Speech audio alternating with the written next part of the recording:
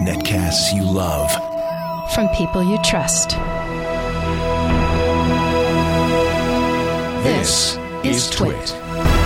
Bandwidth for Tech News Today is provided by CacheFly at CACHEFLY.com.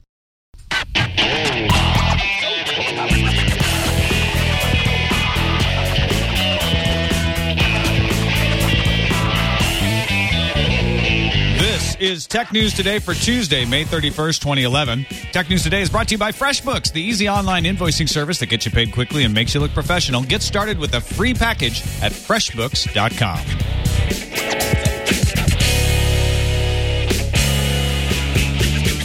Welcome to Tech News Today. I'm Tom Merritt. I'm Sarah Lane. I'm Aya Zakhtar. And I'm Jason Howell. Joining us today is Mr. Nilay Patel from thisismynext.com. Reckless! Woo! Hey, what's up, guys? How's it going? Sarah's not just evaluating his character, that's his Twitter name. Yeah. No, it's a good one.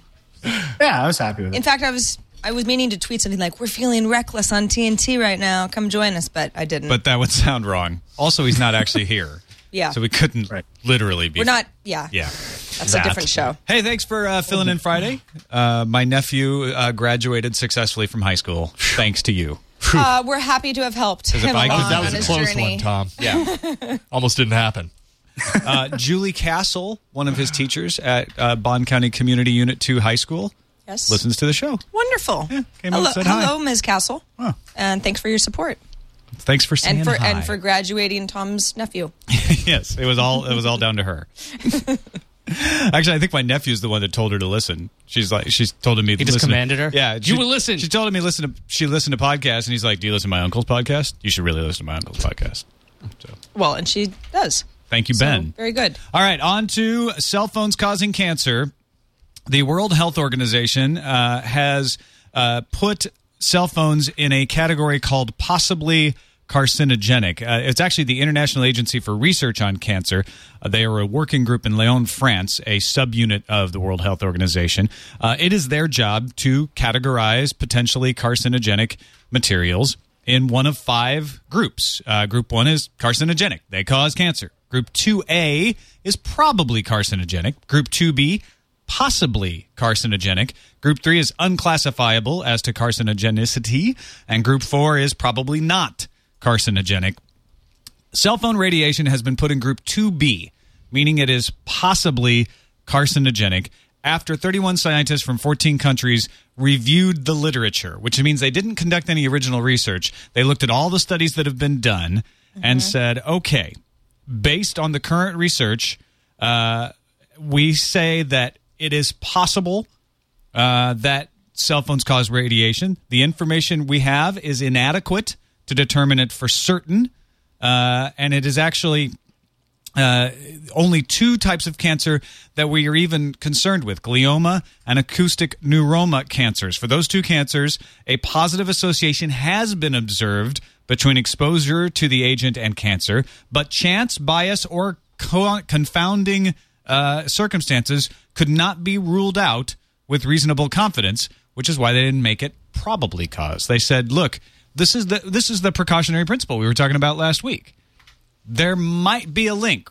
We can't say for certain, so we're going to put it in this classification so that people know you might want to be careful. You might want to, limit your use. Isn't coffee under this possible classification as well? I mean, along with a lot of other things where it's like, if there were maybe 30 more years of research, they might have more conclusive evidence. Right. Otherwise, it's there is nothing conclusive about this because we just don't have But I think the thing about decades. coffee is that you can just stop drinking coffee, right? But you Right. can't actually stop being radiated with cell phone signals nonstop every day. You can stop using a cell phone because these are the near radiation. This is not the broadcast radiation. But I'm saying, can you stop using a cell phone? I mean, Oh, I see what you're saying. it's like you can't. You can be like, well, I choose to not participate in society because I'm afraid Right. of cancer.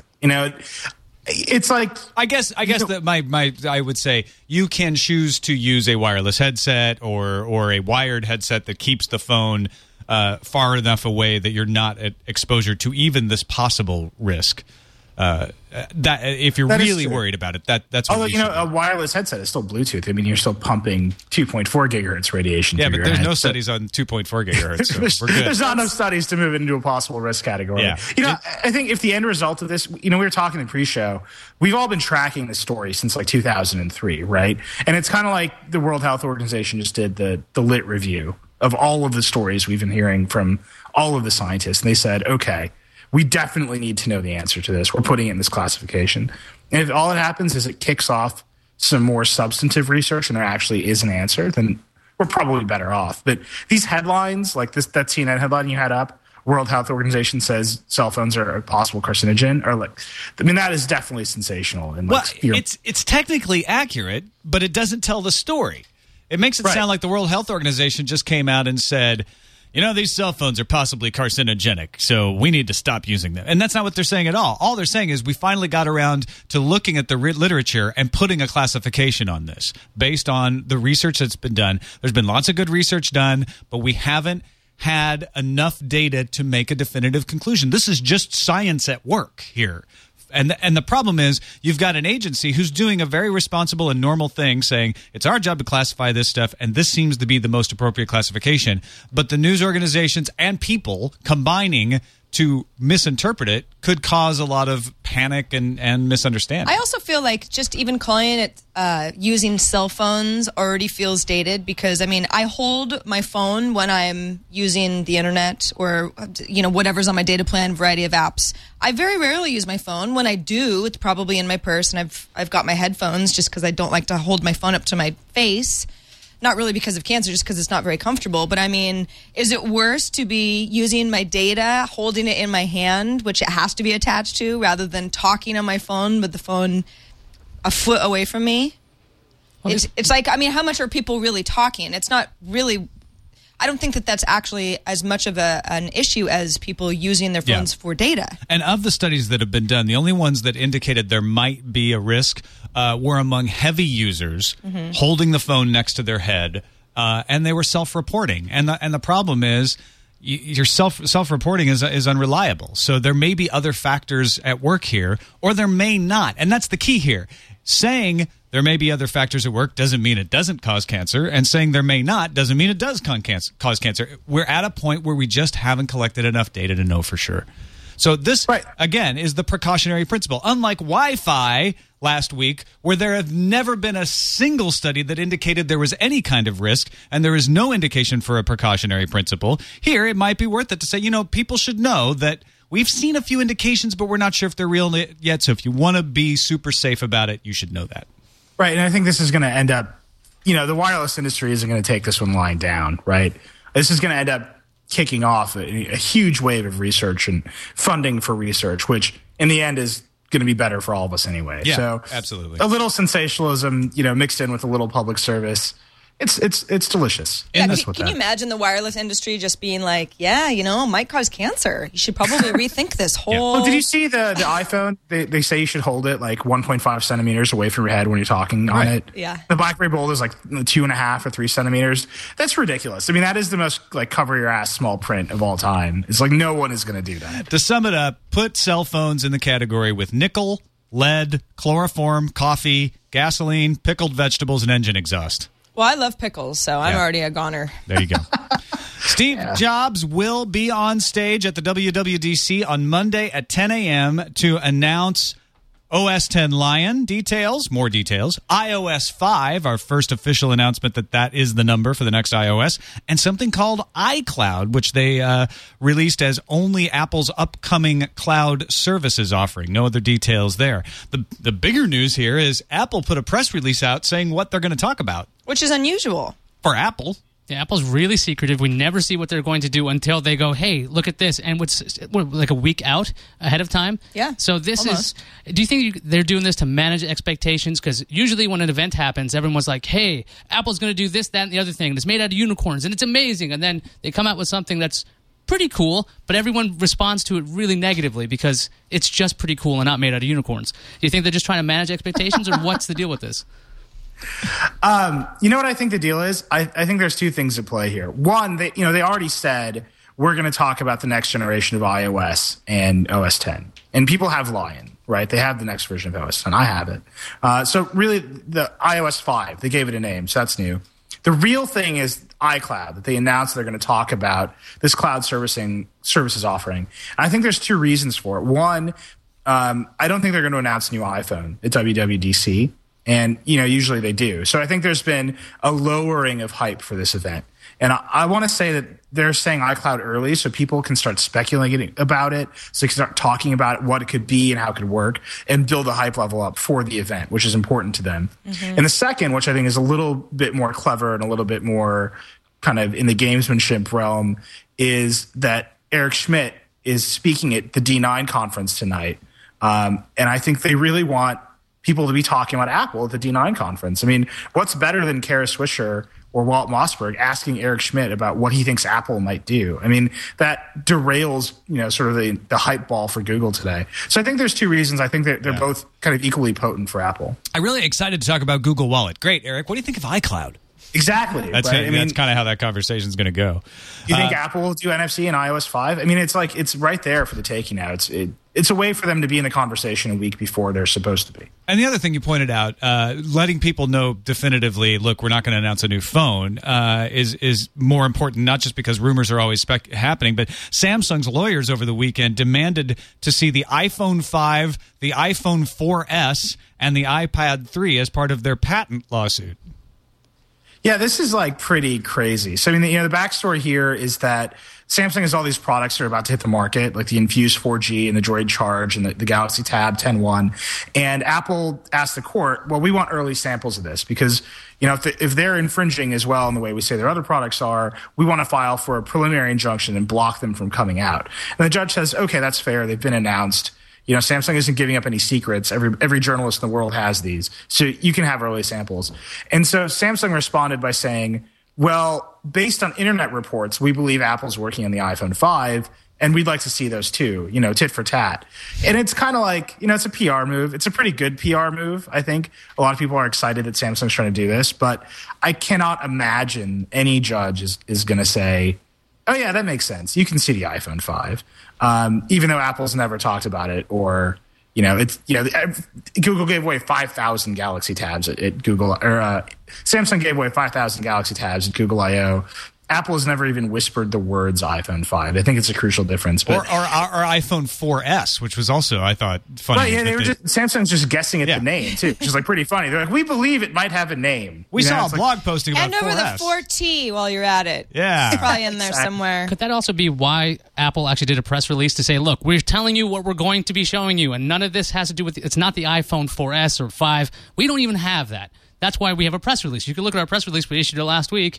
Yeah, it's all and set. so that kind of forced their hand into mentioning iCloud, but they didn't have to say much about it. Mm-hmm. I'm a little disappointed, but that iCloud ends up being the name of whatever this new music service is going to be. MobileMe already had a little cloud on it. Well, they've got the me.com domain. It's like MobileMe makes more sense if you were going to bundle in a music service with the syncing service that MobileMe already offers, which is obviously lacking, but with a music service would be something that I might want to pay for. I don't know. iCloud, they've never done this right, though. iDrive, .Mac, MobileMe. Yeah. This is their chance to change the name again. I guess so. And get rid of the... Remember when MobileMe launched, it was a mess. Totally. So they can put all that behind and say, this is an entirely different thing. Retire it, yeah. Well, all those other ones were, those Apple trying to make branding happen out of nothing. MobileMe is like the classic example. Like, me.com is not actually good branding, but Apple sort of insisted that it would be.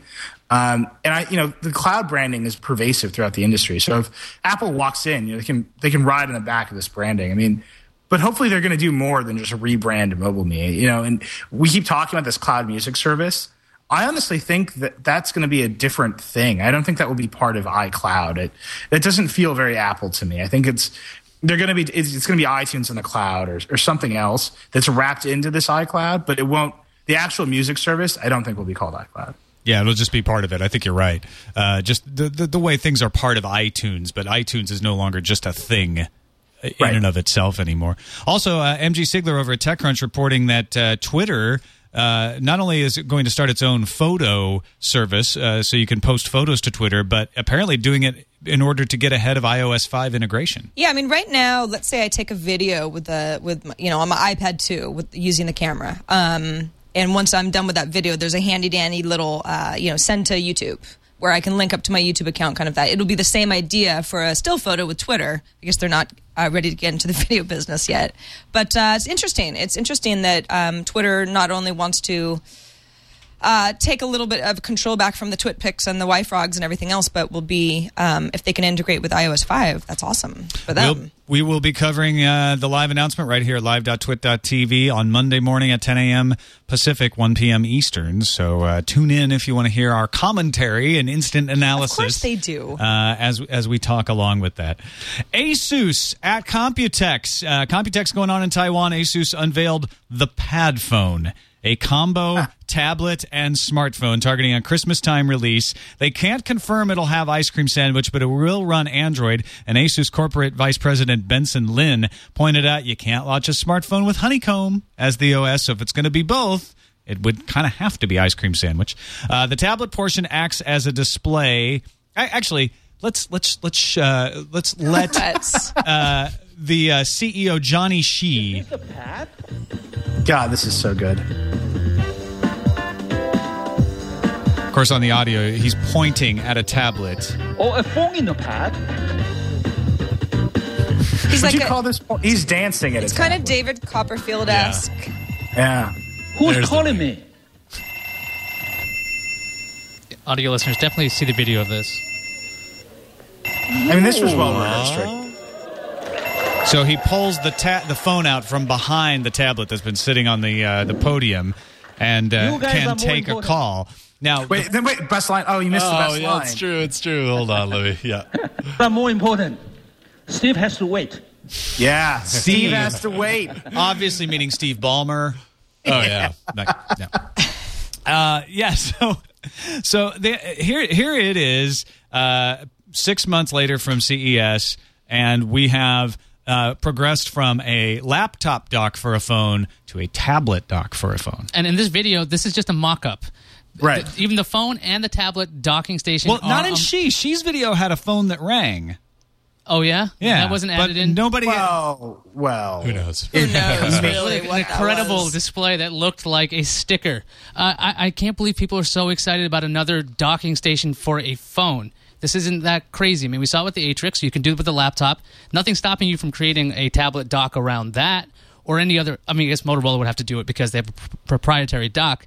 But I don't see why people are so psyched about this, because when you don't have that little phone in that tablet shell, it does nothing. The shell It's will do nothing. basically just a display. Right. Yeah. So it's not that big a deal. But if you're like me and you always carry a tablet and a phone, the idea of having a cheaper tablet that can do exactly the same thing and have exactly the same apps and all the same data and as a phone, Yeah. that's kind of appealing. I mean, most people would say that they always have their phone on them anyways. So then if you have the tablet, of course you're going to have the other piece to it. It's your phone.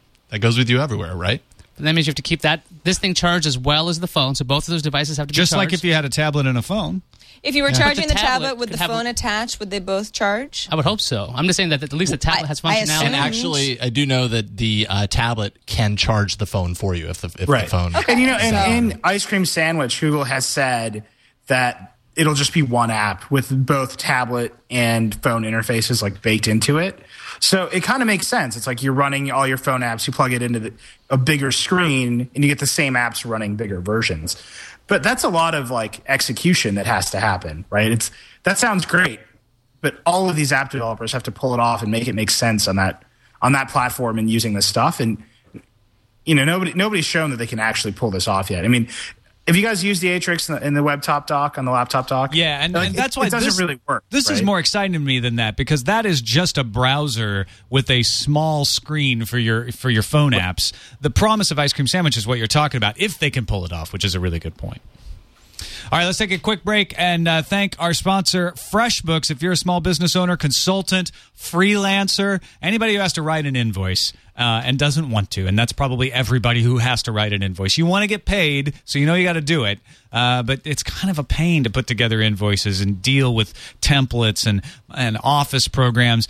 Don't do it anymore. Use FreshBooks. I started using this myself and it made my life tons easier.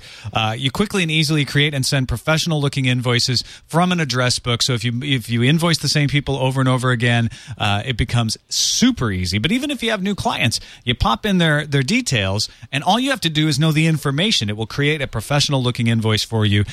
It will send out emails with the PDF attached. It will send out reminder emails. It will accept the payments for you with 11 different electronic payment services. And if you got some old fogies out there that demand a printed out piece of paper, for a little extra money, you can have them print and send the invoice for you as well, and still manage it the same way they would manage an electronic invoice. Over 2 million users have been sending and paying invoices with FreshBooks since 2004. Try it out for free today. You can set up 3 clients for absolutely nothing, and then it's not much more expensive to start setting up clients if you want to start using it that way. Go to FreshBooks.com, sign up for a Fresh account, and when they ask you how you heard about FreshBooks, let them know you heard about it on Tech News Today, and you will be entered to win a birthday cake. Yeah. They do a drawing once a week. Yeah, once a week. And if your name is drawn, they will send you a cake. It does not have to be your birthday to win the cake. Just a celebratory cake. Over the weekend, we got to know a new hacker group. This is not anonymous. It's a group called LulzSec. They are unhappy with the Frontline documentary on PBS here in the U.S. about WikiLeaks. They are particularly unhappy about the portrayal of Bradley Manning. That aired on May 24th, so LulzSec decided to hack the PBS servers, most notoriously adding a fake news story to a blog belonging to the PBS NewsHour show, indicating that Tupac Shakur had been found alive and well in New Zealand. Which is wait. That's not true? I gotta go. No. Yeah, I'm sorry to bring it. Things have bring it to changed you. for me. Yes. Well, it actually might be true, but it's not true in because this case it wasn't meant to be true. Yeah, it's true in that sort of Point Break way. It's like you hope he's just out there surfing. It's poetically true. Yes. Yeah, like Keanu Reeves is gonna find him at the end. Keep on surfing, Tupac. Actually, more seriously, the hack also tweeted links to Pastebin postings of internal IP addresses, names of PBS servers, top-level view of the PBS website database, 200 PBS affiliates' addresses and passwords, dozens of PBS bloggers, 1,500 third-party newspaper and media reporters' information. This is a pretty extensive hack. LulzSec has already hacked Sony's Japanese website, and before that, Fox.com. They had stolen and posted 363 passwords, the names and phone numbers and email addresses of 73,000 people. So they've done some serious hacks before, and they say they're going after Sony again. And they also say that they are not part of Anonymous, but who really knows who's part of an anonymous group and who isn't? Well, you don't have a name if you're anonymous. So. Right. No, even if they aren't, I believe them. They're not part of Anonymous, but they share a similar ethos, it seems like. Mm-hmm. And wow. Who knew? Can I say something vaguely controversial here? Well, sure. I mean, this is like such a new phenomenon that you have groups of criminals who are like, they're like, it's like the Wild West. Like, they're famous for being bad guys. You know what I mean? And like, they want fame and like social standing for basically like flagrantly disobeying like the rules of society. It's like kind of a wild idea. I mean, in some sense, like it's almost like terrorism, right? It's like, should Sony be afraid constantly of everything that it does might provoke like a bunch of jerks to like come after the core of their business? Yeah, it is an entirely new section of the hacker ethos. There's hackers who do it because they just want to see how stuff works, and then there's crackers who do it because they have nefarious purposes. But then there's LulzSec and Anonymous who are doing it to make a statement or just for the lulz. Yeah, but they actually give interviews. Like there's a Forbes article where I think someone in like Whirlpool or something is talking about why they did this,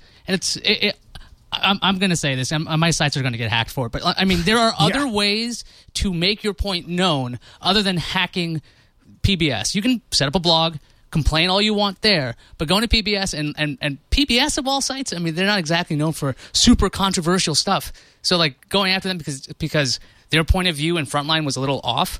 Well, also, I think, Neil, one of the points that you were making is that what ends up happening is people who have nothing to do with Sony or Fox or PBS, their information is what gets leaked. You know, at Fox, for example, it was a bunch of people who had auditioned for the show X Factor. Like, they want to be, like, pop singers, and now everybody knows their email addresses. It's like, I mean, that has nothing. Those people are really, sort of innocent bystanders, and they're the ones who are. Well, have you heard some of them sing? Because they deserve it.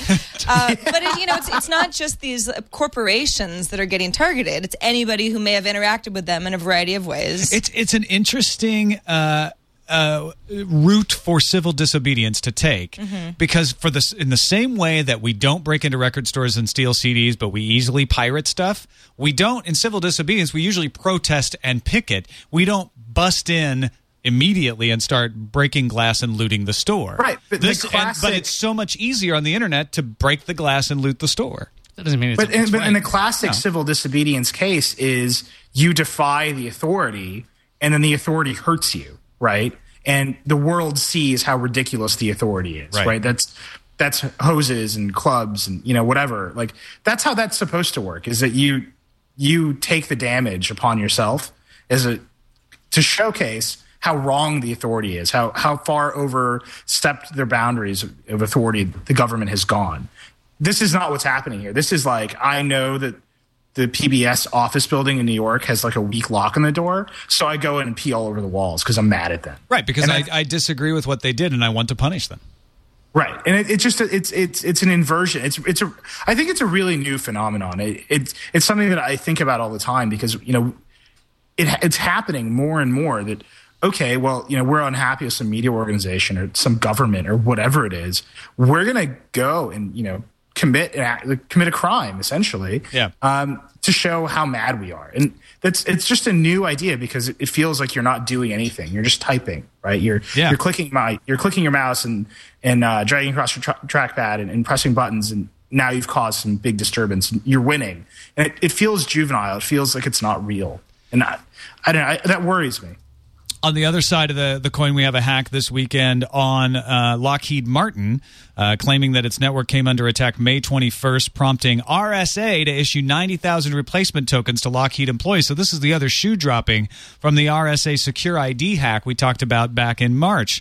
Lockheed Martin told Reuters no customer program or employee personal data has been compromised, but several other defense contractors have reportedly experienced intrusions in the computer networks. In fact, Wired reporting right before we started the show that L3 Communications had sent an email in April to their employees saying they had been actively targeted with RSA Secure ID hacks.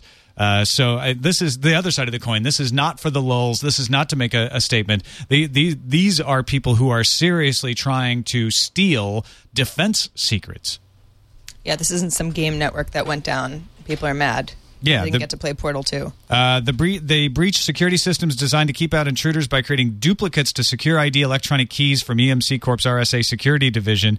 However, both Lockheed Martin and the Department of Defense say that the impact of the attack was minimal and they did not expect any adverse effect as a result. In other words, they fought them off.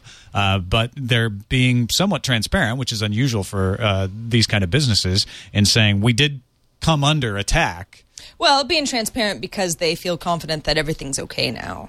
Yeah. Right? I mean, I don't think we'd be hearing about this if it was in the middle of something that they didn't understand. But take the example from Sony. The danger here is that this will just inspire others to come at them even harder so they can prove that they can do it. I mean, that's what I mean. It's such a weird phenomenon. And a lot, it's not bad guys, right? It's 14-year-olds who can run a script or whatever. It's people who don't consider themselves bad guys. They're just participating in something they believe in, and that's been channeled into something that's actually wrong. Well, and tying into what we're talking about is sort of like it's just strokes on a keyboard. It's not real. The United States and the United Kingdom militaries both this week indicated that they are going to consider cyber war equivalent to war and respond accordingly. So sort of stepping up that to say, oh, it's a bunch of computer hackers, to saying, look, if you intrude on our systems, we're going to consider it an act of war and respond accordingly. Mm-hmm.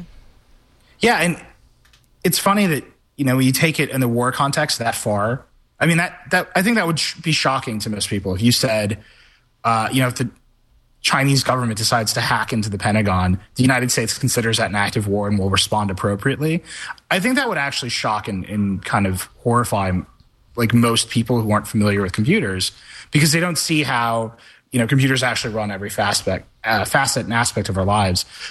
But it's kind of like, is the flip side of that we're going to start treating cybercrime, which I'm making scare quotes right now, we're going to start treating cybercrime as effectively, and I'm putting effectively in quotes too, effectively and aggressively as we treat regular crime. I mean, is there even a difference? Every time I hear somebody say the word cybercrime, I just think, but you just mean crime. Yeah. Right? I mean, that's what you really mean. Exactly, because cybercrime can mean all kinds of things, from downloading a few MP3s that you don't have the right to download, all the way to hacking the Lockheed Martin. Well, I think and it just equivalent. denotes a crime that was committed digitally somehow. Yeah. I mean, it's just a section of crime. Like we stopped saying digital cameras, and like we're starting to stop saying cell phones, we're going to stop saying cybercrime. Right. I think that's a good point. It's just crime. Finally, out of Computex today, Intel reveals Ultrabooks. You might remember these as ultra-portable laptops with CULV, but now they're Ultrabooks with 22-nanometer Ivy Bridge processors. Actually, the first one's going to have Sandy Bridge in it. That will be the Asus UX21. But Intel says these are going to be less than $1,000, less than 0.8 inches thick, and have a couple of innovations called Smart Connect, enabling software updates to happen even while the laptop is asleep, and Rapid Start, which is building on that idea of during hibernation, the OS and the apps write themselves into flash memory so that when you open it up and restart, they start right away. But the other thing is you can take out the battery and disconnect the AC power, and it will still have that state restored within about 5 seconds when you put power back in there. Is Intel just trying to manage the whole tablet situation right now, because tablets are basically taking over a lot of netbook spaces, and this is supposed to be under $1,000 notebooks. I'm sorry, Ultrabooks. Yes, use the proper latest buzzword. Oh boy, I mean, is this going to make a difference? Well, according to executive Sean Maloney, Ultrabooks will make up 40% of the market by the end of 2012. Is he biased so watch out, tablets. Yes, but if you count MacBook Airs, that might be true. Well, the MacBook Air sells really well, and people really like it. Yeah, right? I mean, and it fits the profile, right? It's an Ultrabook. Right, it's just an Ultrabook with a crappy, slower processor.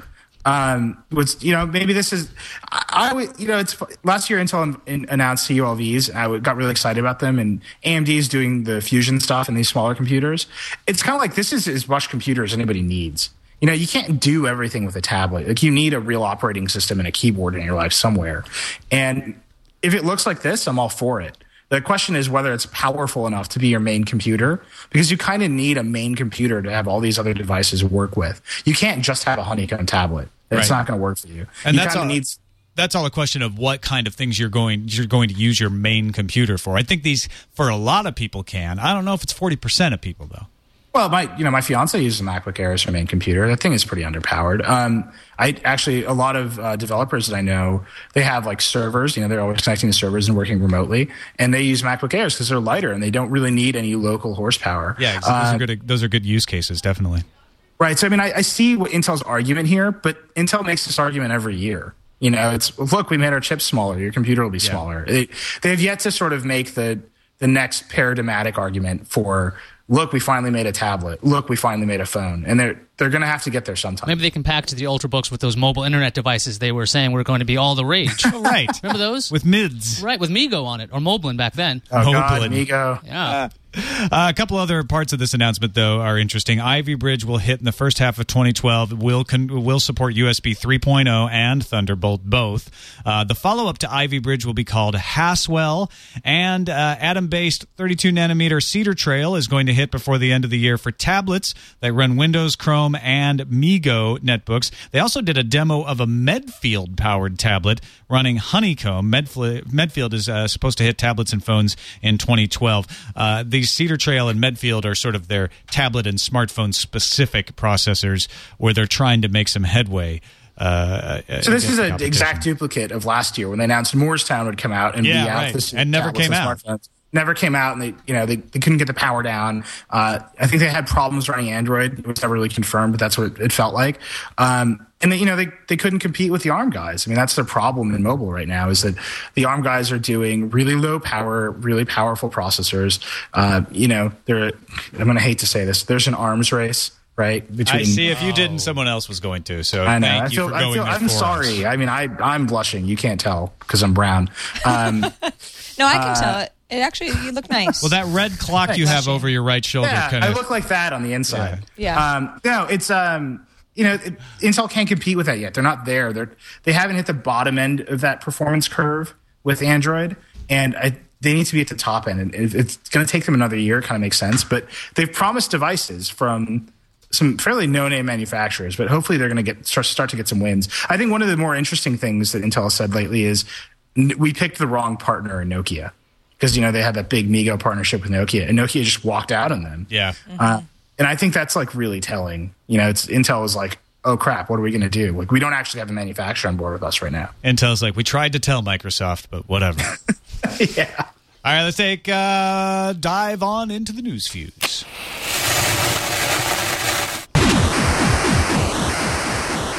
Tablet manufacturers might want to think twice before picking Microsoft's upcoming tablet OS that is supposed to be announced later this week. Speaking at Computex, Acer CEO JT Wang said of Microsoft, quote, "They're really controlling the whole thing, the whole process."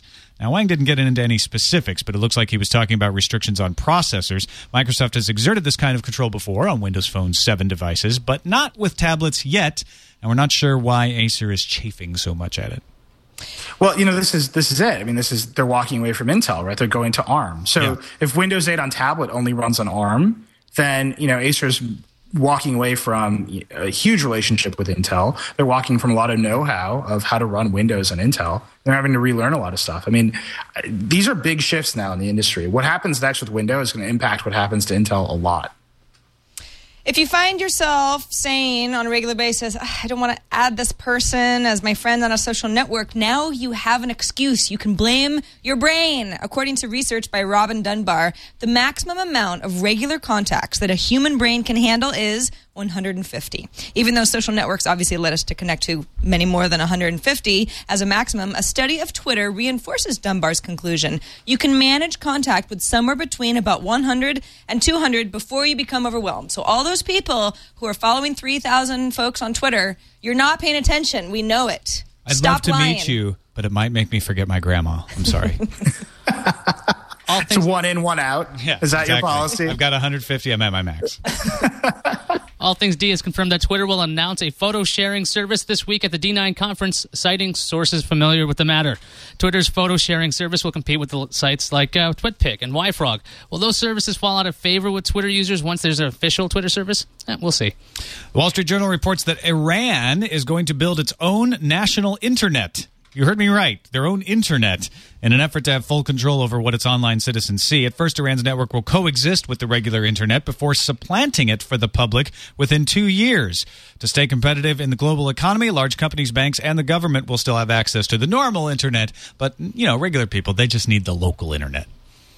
Did you pre-order Duke Nukem Forever at any time in the last 14 years? GameStop says it will honor even those pre-orders taken long ago, provided that you've kept your receipt. GameStop owns lots of stores like EB Games, Babbage's, and Funko Land, so start digging in your filing cabinets and shoe boxes for that receipt that you hopefully saved, because it Hoarders rejoice. It actually means something. Yeah, exactly. Hoarders. Not just for crazies anymore, for people who actually want Duke Nukem Forever. It's for gamers now. Duke Nukem Forever will be released in the next few weeks. Wink, wink, wink. I'm winking. I mean, it might be. I don't know. I can't talk about this so without if you have a laughing. receipt, hang on to it still. I'll be playing it by the end of this week. Reuters is reporting that Yahoo and Alibaba are very close to reaching a deal over its dispute over Alipay. The agreement was made before Yahoo's analyst meeting last Wednesday. The only thing holding up the deal from being official is getting consent from SoftBank Corp founder Masayoshi Son and Alibaba board member.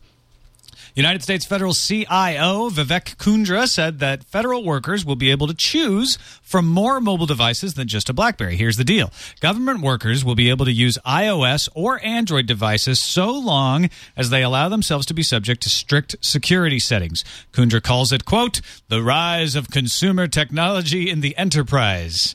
The enterprise being the U.S. government, I guess. Yeah, he's on the trend. He's just 2 years late. Yes. It's cool. Better late than never. And we will also have printers.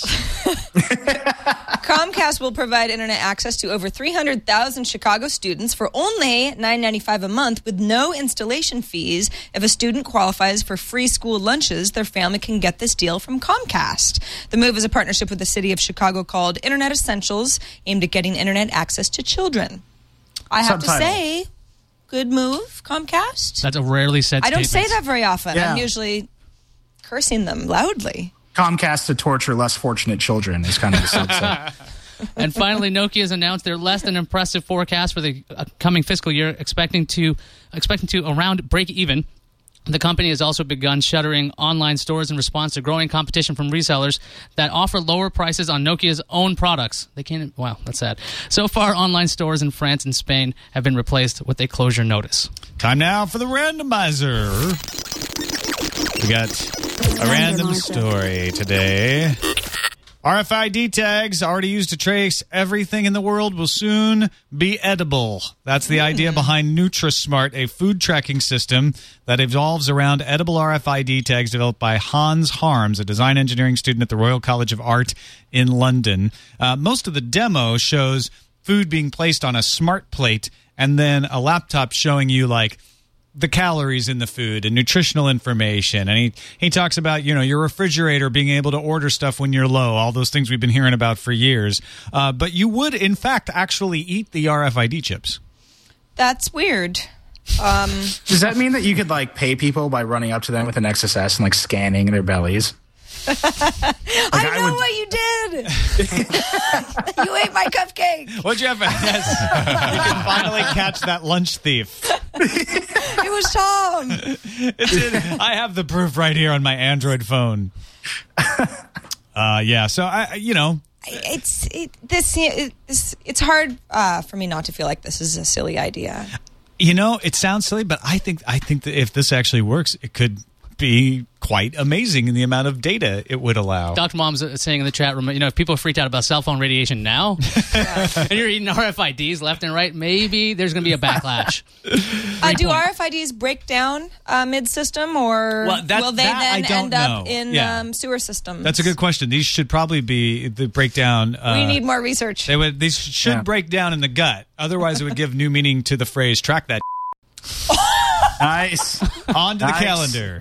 How do I follow Nicely that? done. Over the weekend, Linus Torvalds updated the Linux kernel to version 3.0.0-RC1 with code optimized for Intel's Ivy and Sandy Bridge processors, graphics cards, even the Microsoft Kinect. This is an RC, so probably some 2 weeks before it's ready for prime time, but still good news for Linux folks, which excludes IaaS. Yeah, that's right, because I hate all things. Yeah, you're a big Linux hater. That's right. Computex kicks off in Taiwan today, and we've already had our feeds littered with all kinds of new tablet announcements. Runs through Saturday, It's more June tablet 4th. goodness coming. Lots of goodness and some badness, too.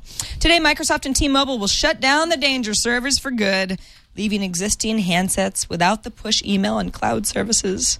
Sorry, Danger.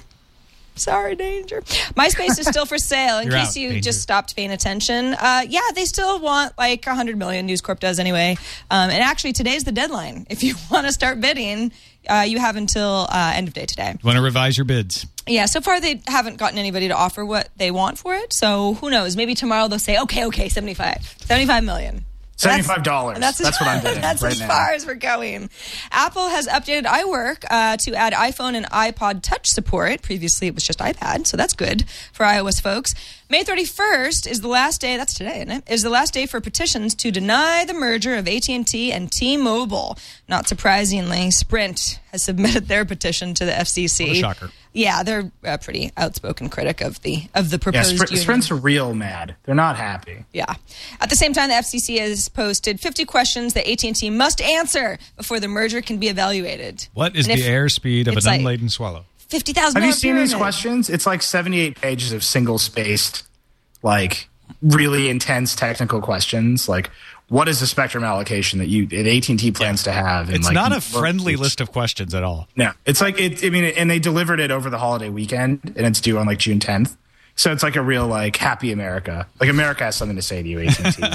Well, I'm sure AT&T can answer the question. They've got somebody to do that. I'm sure they'll pay their lawyers handsomely enough to answer the questions. Exactly. Today is the day that Friendster is wiping out photos, blogs, comments, and groups, but will keep all of your accounts alive, along with your friends list, game details, and profile info. So basically, anything that they can sell.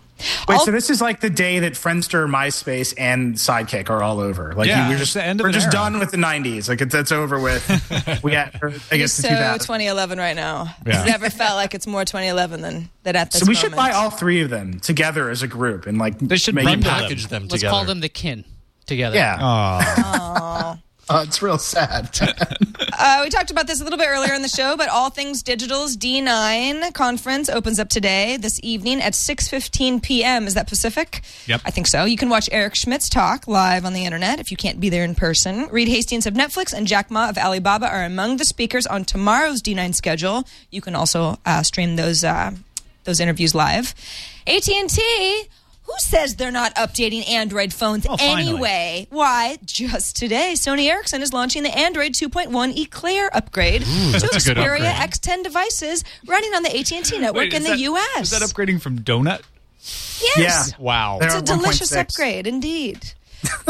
2 weeks ago, the PlayStation Network was restored, although a lot of PlayStation users noticed that a lot of the functionality, like buying games, still isn't fixed. Sony now says that full functionality will be returned to PSN at some point this week. So maybe like Friday night. Users will be able to access the welcome back packages from Sony at that point, which include 2 free games and other freebies like virtual items and extended subscriptions for PlayStation users. Goes for everybody but Japan, Korea, and Hong Kong. Right. Who won't get it by the end of this week. But we'll get it soon. Soon. They promise. Sooner than later, for sure. On now to the email. Email is tnt@twit.tv like Jason did. Not Jason Howell. Different Jason. Jason said, hey, you guys, I realize I'm likely in the minority here. I mostly listen to vinyl LPs, so he's very retro and hipster. But I'd like to voice some support for upload-required Locker Music cloud services. I have a lot of tracks and albums that represent alternate takes and demo versions, live versions, some with different mix or mastered by a different engineer, that I don't want reduced to some official version of that track by my music cloud.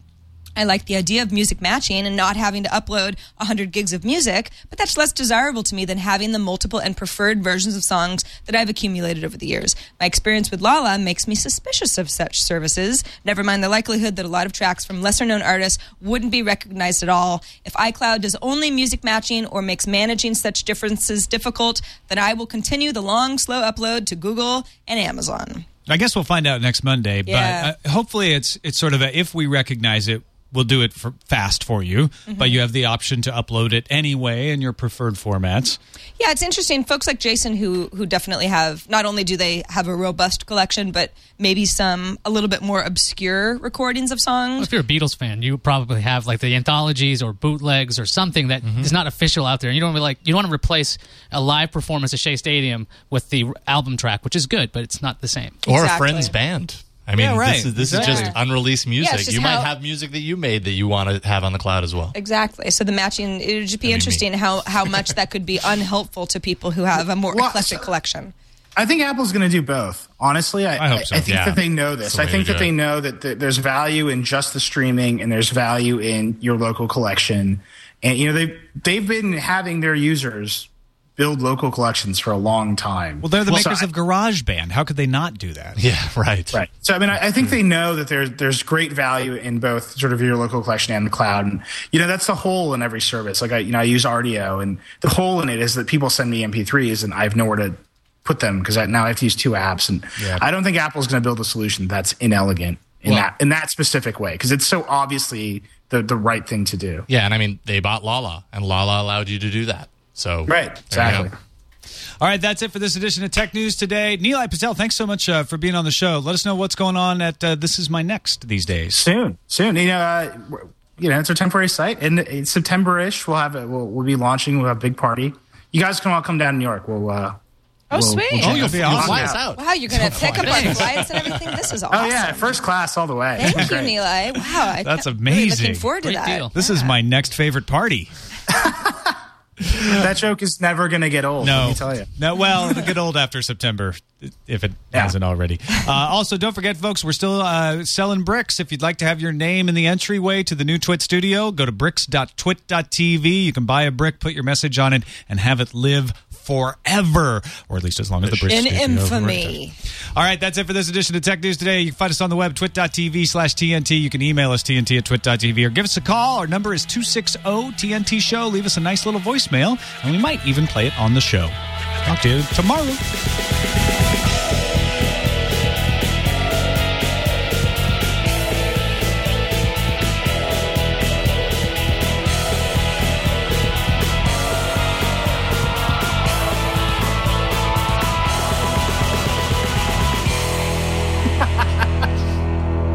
That's a good RFID tag. Made them so Blueberry. sweet. You know? RFID pie. Really taste the RFID. Boysenberry RFID. I wonder if they'll sell a bag of RFID chips. Ooh, that's good. I know.